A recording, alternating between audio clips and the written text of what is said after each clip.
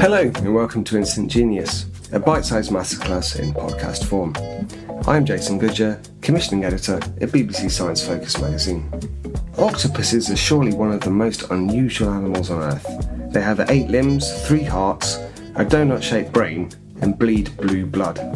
It's little wonder then that they've inspired awe and curiosity in everyone from artists and filmmakers to biologists and science fiction writers.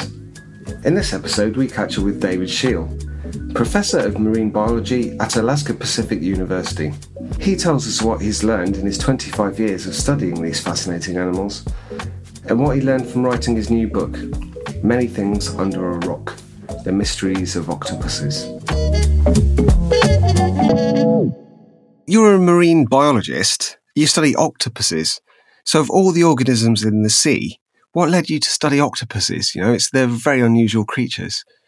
They are unusual animals. It really was happenstance that led me to this. I started out as a terrestrial biologist, and I was working with African lions, and my goal was to be the wolf biologist in Yellowstone National Park. But I forgot to take a botany course as an undergraduate, and somehow that kicked my job application sideways. So, I was casting about for work and looking for opportunities. And I moved to Cordova, Alaska, which is on the shores of Prince William Sound. I took a job there based on having skills in geographic information systems, mapping systems.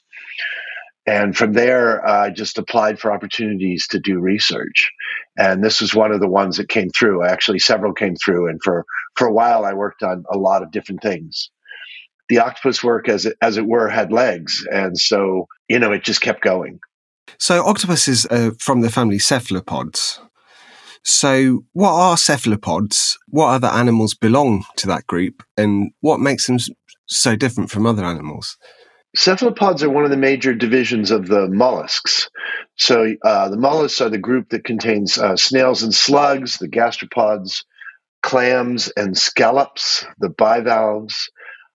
And then there's also some animals in there, the polyplacophorans, which are chitin, which are less commonly known, but very, very common.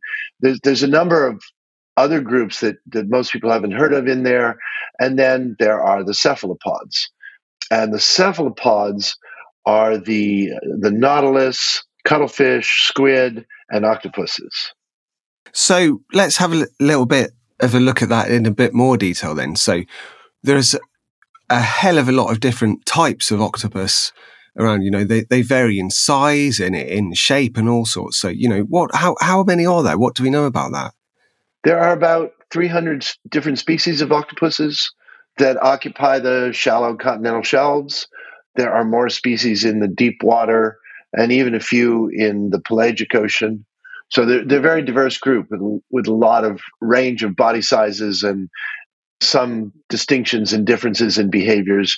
Most of them look remarkably similar to one another. The basic octopus body plan doesn't change that much from species to species, but there are a lot of subtle differences. So obviously we're based in the UK, and it's not common that we see octopuses. If we go on holiday to Europe or something, or to Asia, then we see them a lot more. But they seem to be everywhere. So where do they live? Well, in the UK, I think you have Octopus elidone. It's the smooth octopus, I believe, on your shores. And then in particular oceanographic circumstances, you also get along your southern shores the common octopus, Octopus vulgaris.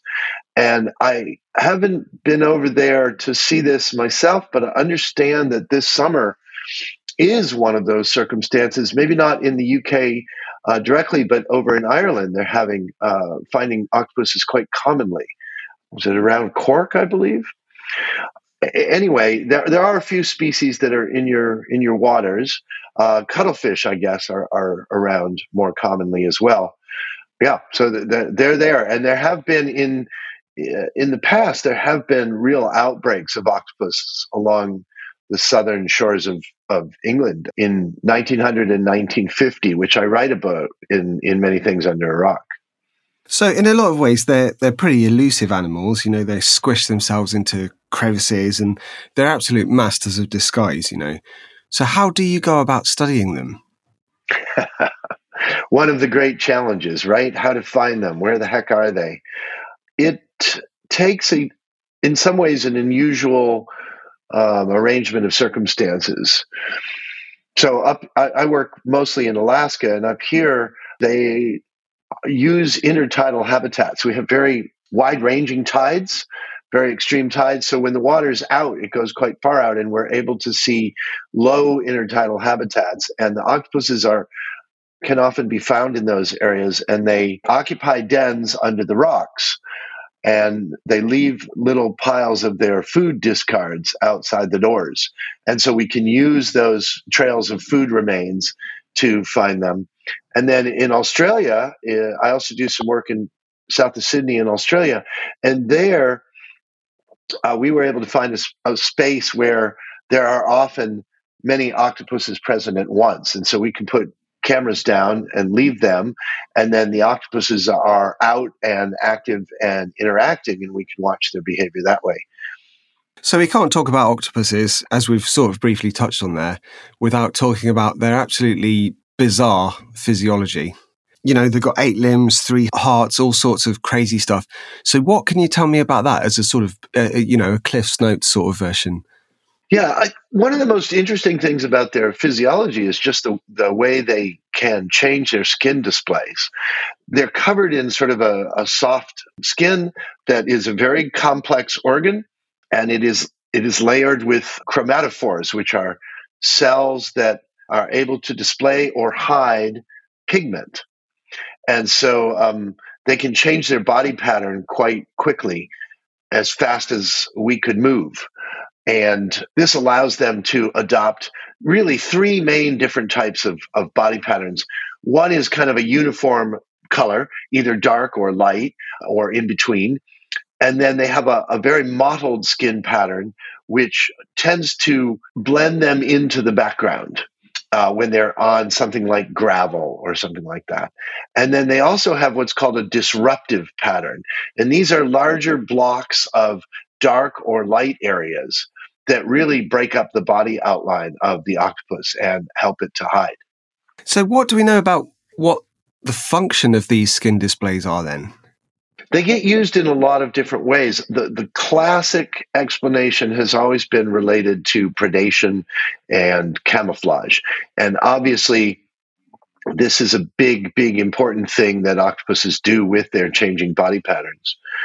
Some of the work that has come out more recently also shows that these body patterns can be used, for example, in signaling to conspecifics, showing an aggressive or an I'm going to stand my ground kind of body pattern, and then showing maybe a very low body pattern that sort of means I mean no threat, maybe.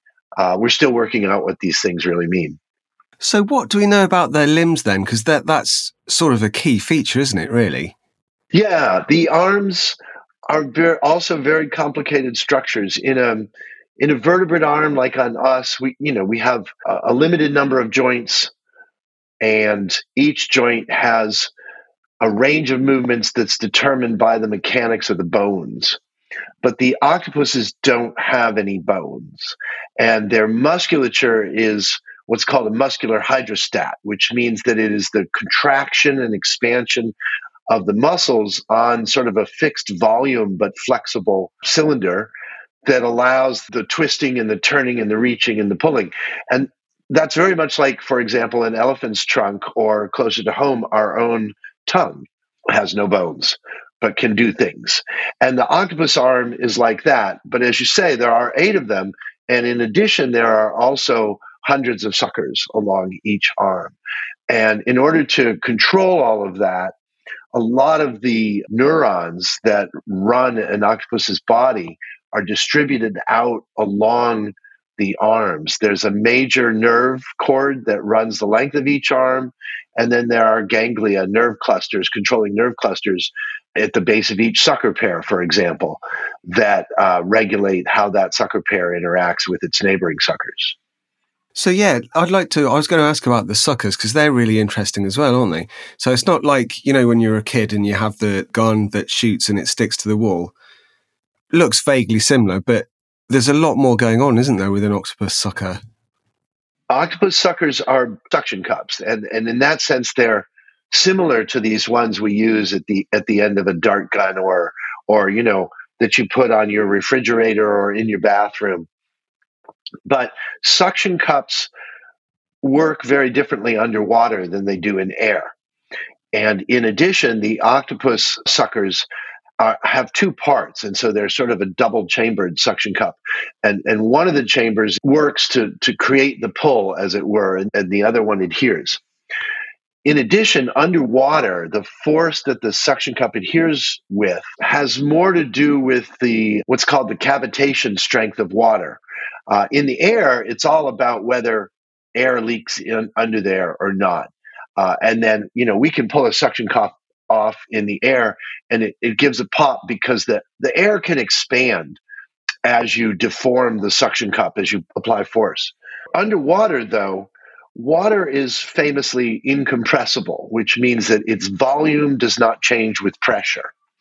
So as the pressure goes down, or as you put force on the suction cup, the water doesn't have any give the way air does, until all of a sudden a little bit of it flashes into vapor. And that's cavitation. And you see that behind an outboard motor, for example. If you look down in the water, an outboard motor, you'll see bubbles coming off of the spinning prop. And if you look closely, you'll see this is not entrained air from the ocean surface.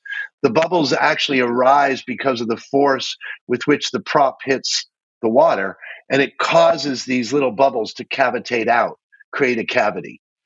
And then once they leave the prop, the bubbles can expand a little bit, and then they collapse again or they rise to the surface. Inside an octopus sucker, as a lot of force is being applied, that octopus sucker will hold until or unless the water cavitates. And the force that it takes to cavitate water is much greater than the force that it would take to pull a sucker off in the air. So underwater, a sucker will hold with a lot more force than you would see up in the air that we're used to. But if you are in a situation where you need to detach octopus suckers underwater, it is manageable. Peel an octopus off one sucker at a time, much like you would try and lift a bath mat. So we mentioned there earlier the colour changing skin, the chromatophores of the octopus, but they also change their shape in really unusual and interesting ways, don't they? Yeah, they can adopt a number of different poses. And so we see some really dramatic different appearances of the octopus. I've already mentioned this idea of some body displays accompanying more aggressive behavior or behavior that is less sure of itself. And these changes in body pattern are often accompanied by changes in body position, posture. And the postural displays can be relatively minor, such as standing tall on the arms and raising the mantle above the head, or lying very low and staying close to the substrate. But they can also be very dramatic in some ways. Octopuses can raise these little bumps or folds of their skin called papillae. And in some species, the papillae can be very thin and spindly and give the body the appearance of different species of algae, for example. There's an octopus in Sulawesi Strait in Indonesia that is called the mimic octopus, and it will adopt its body posture so that it can look like various different other animals. It can look like a flatfish, for example, by pulling itself very flat from side to side, so that it acts a bit like a hydroplane. And then it can adopt a body coloration that is modeled much like a camouflage flatfish and swim along the bottom looking a bit like a flounder. But it can also stay in its den and put one arm out to the left side and another arm out to the right side and put some bands up and down the arms. And then it will hold one arm very much like the head of a snake, and it looks just like a sea snake. They can look like lionfish. And so they're adopting patterns of things that are generally a little bit too big to fit in the mouth or a little bit too dangerous to attack. Yeah, so we've mentioned a few things there, like about the suckers, about their behaviour. So what do we know about how they perceive the world? What's leading to these behaviours? Yeah, I think a lot of how octopuses perceive the world can be sort of elucidated by watching their behavior, or at least we can get hints about it by watching their behavior. But I'm an animal behaviorist, so naturally I think that's critical. If you speak to the anatomist, you're going to get a lot of information about the sense organs and the cellular anatomy and things like that. And then the neurobiologists will talk very much about how the processing is critical. And so in the book, Many Things Under a Rock, I talk a lot about the interaction of these different ways of knowing how octopuses understand their world. The interaction of watching their behavior, understanding the sensory organs that they possess, and then trying to understand how the neurobiology allows them to process that information. And so, for octopuses, they have excellent vision, but it's different to our vision. They have wonderful sense of touch, but they can also taste with their touch. They have chemoreceptors that line their suckers that allow them to taste the substrate as they walk along. And so touch, taste, and vision are very important sensory modalities for octopuses. So one thing that a lot of people would want to know is about intelligence. So everybody always says octopuses are incredibly intelligent. We've seen them doing all sorts, like opening jars, solving mazes, all sorts of different things. So what do we know about that? How intelligent are they? I suppose, what do we mean by that intelligence, and how do they compare to other animals? I think that's really an insightful way to rephrase that question. What do we mean when we say an animal is intelligent? Because there's a lot of different kinds of intelligence that animals need in order to get through their daily life. And, for example, birds are incredibly intelligent in how they process sound. They learn and process sound because bird calls are very, very important to a bird's life. But if you ask how smart is an octopus at processing sound, the question almost, it's there. They have a sense of hearing, and it is important to understand what they do with sound, but it's not going to have the same influence in their life as it does in the birds. So if we look at what ways are octopuses intelligent, I think one of the important things to think about is that octopuses are very curious animals. They're very interested in investigating things. They're very persistent in that they don't give up very easily in what they're doing, but they're also flexible. They're willing to change tactics when one tactic doesn't work. And for an octopus, that curiosity is kind of built into their entire evolution. They are crevice foragers in many ways. They're specialists in the coral reefs, for example, in reaching into crevices and trying to find what they're going to forage on next. And of course, when they reach in, they can't see what's in the crevice. They can only feel it. And that's why that sense of touch and being able to manipulate things by their arms and their suckers is so important. And they're very flexible. They have multiple different ways of getting at prey, but also in managing prey. And so another thing that I write about in Many Things Under the Rock is this one very thick clamshell that I had found outside of an octopus den. And the clamshell bore the marks of the different ways that the octopus had tried to open it. It had tried pulling on it. The octopus had tried drilling through the shell with its radula, which is this sort of tongue-like organ in the mouth, and had been unable to get through it that way, and had finally chipped it open with the beak. So here we see the octopus being both persistent but also flexible. It tried things, and I think there were 5 different drill marks on this one shell. And so it had persisted in trying with the drilling, even when it hadn't worked at first. But then, failing to get a good result, it had shifted to yet another way. And eventually it had opened the clam, because that's why I found it there, this open clamshell with the marks of octopus predation on it. So I think if you put together curiosity, persistence, and flexibility, you have 3 really important ingredients for intelligence. Even for our human intelligence, a lot of it is built out of curiosity, persistence and flexibility. And I think octopuses are intelligent in exactly that way. So yeah, coming off the back of that, so can we teach them things? Is it possible to teach an octopus to do something? Yeah, octopuses are very good learners. One of the, I had a octopus in my living room for a while. There's a BBC documentary, The Octopus in My House, about that. And the octopus's name was Heidi. And one of the things I thought that would be fun was to sort of teach the octopus, a way to play. And of course, my daughter Laurel had wanted a dog, and so we thought, well, why don't we see if we can play catch or with the octopus something. So we put a ball on a string so that I could pull on the ball and get it out of the bottom of the aquarium, and then I think I rubbed the ball once with a little bit of the odor of a shrimp to get the octopus to touch it, and then as soon as Heidi was grabbing the ball, we could instigate a game of tug of war or chase the ball by keeping it just out of her reach as we moved it across the tank. So we had, tug of war going on and chasing the ball. And then all it took to teach her that this could be fun was to give her a little piece of shrimp when we were all done. Right. And so then the ball signals feeding time. She gets a lot of interaction and tug of war and, the kinds of things that even dogs like about that. And then at the end, she gets a little treat.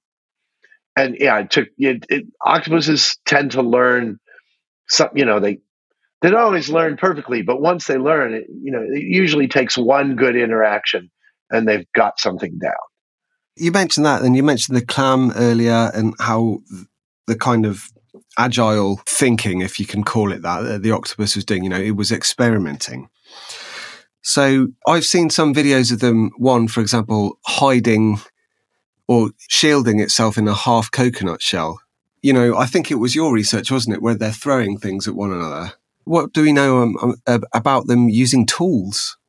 Octopuses are great den builders in the sense that they will excavate a space under a rock, they will move things around, break out things they don't like and chuck them out the door. And so they're kind of making this little space that they're comfortable in.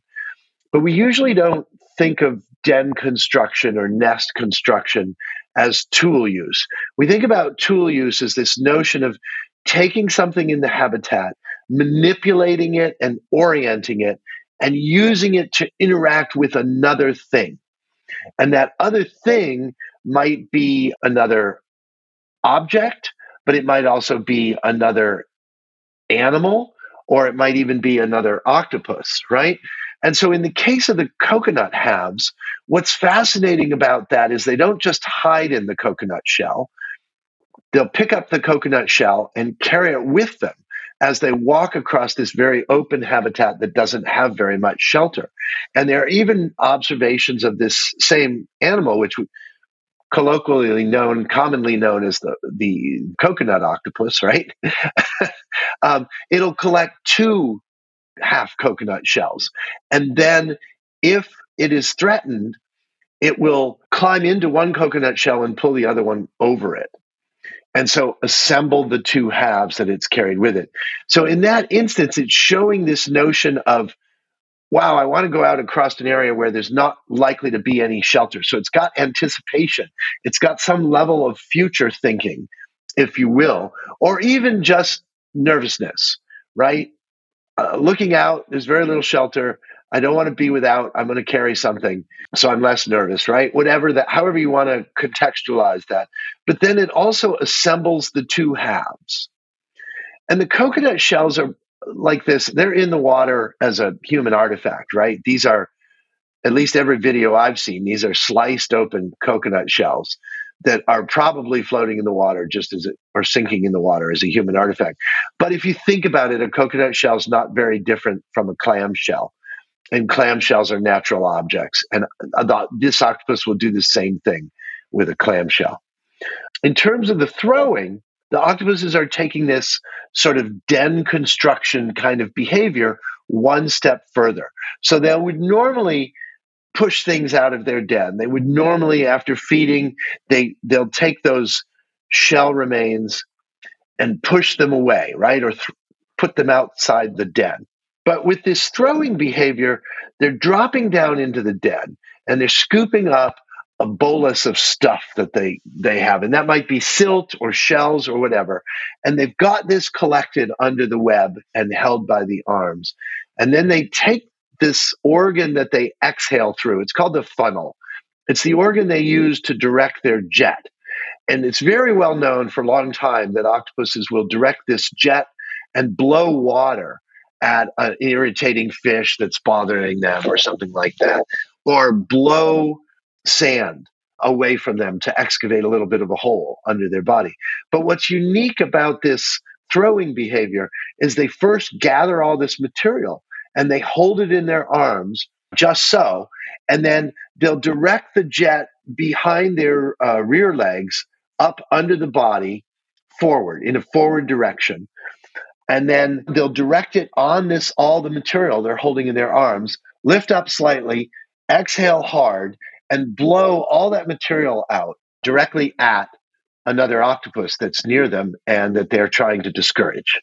And so you get this propulsion of these projectiles or this silk cloud into the face of another octopus. And so that in particular is a kind of tool use because, first of all, it's not den construction, right? It's not building a nest. It's extended from those behaviors, but it's not what's going on at the moment. They're holding and orienting one set of material, the projectiles, and they're directing it on another object, the other octopus. And so this is classically meets the definition of tool use. So it's very interesting and fun kind of behavior. And it also shows very few animals are known to throw material, throw things at one another. Chimpanzees do it. Capuchin monkeys do it. Polar bears have been seen to throw material in trying to get food. And so there's reports from Aboriginal people, for example, in Canada, of polar bears taking a chunk of ice and throwing it from a high position down onto an animal that it hopes to stun or kill for its food, which is pretty amazing, right? When you think about it.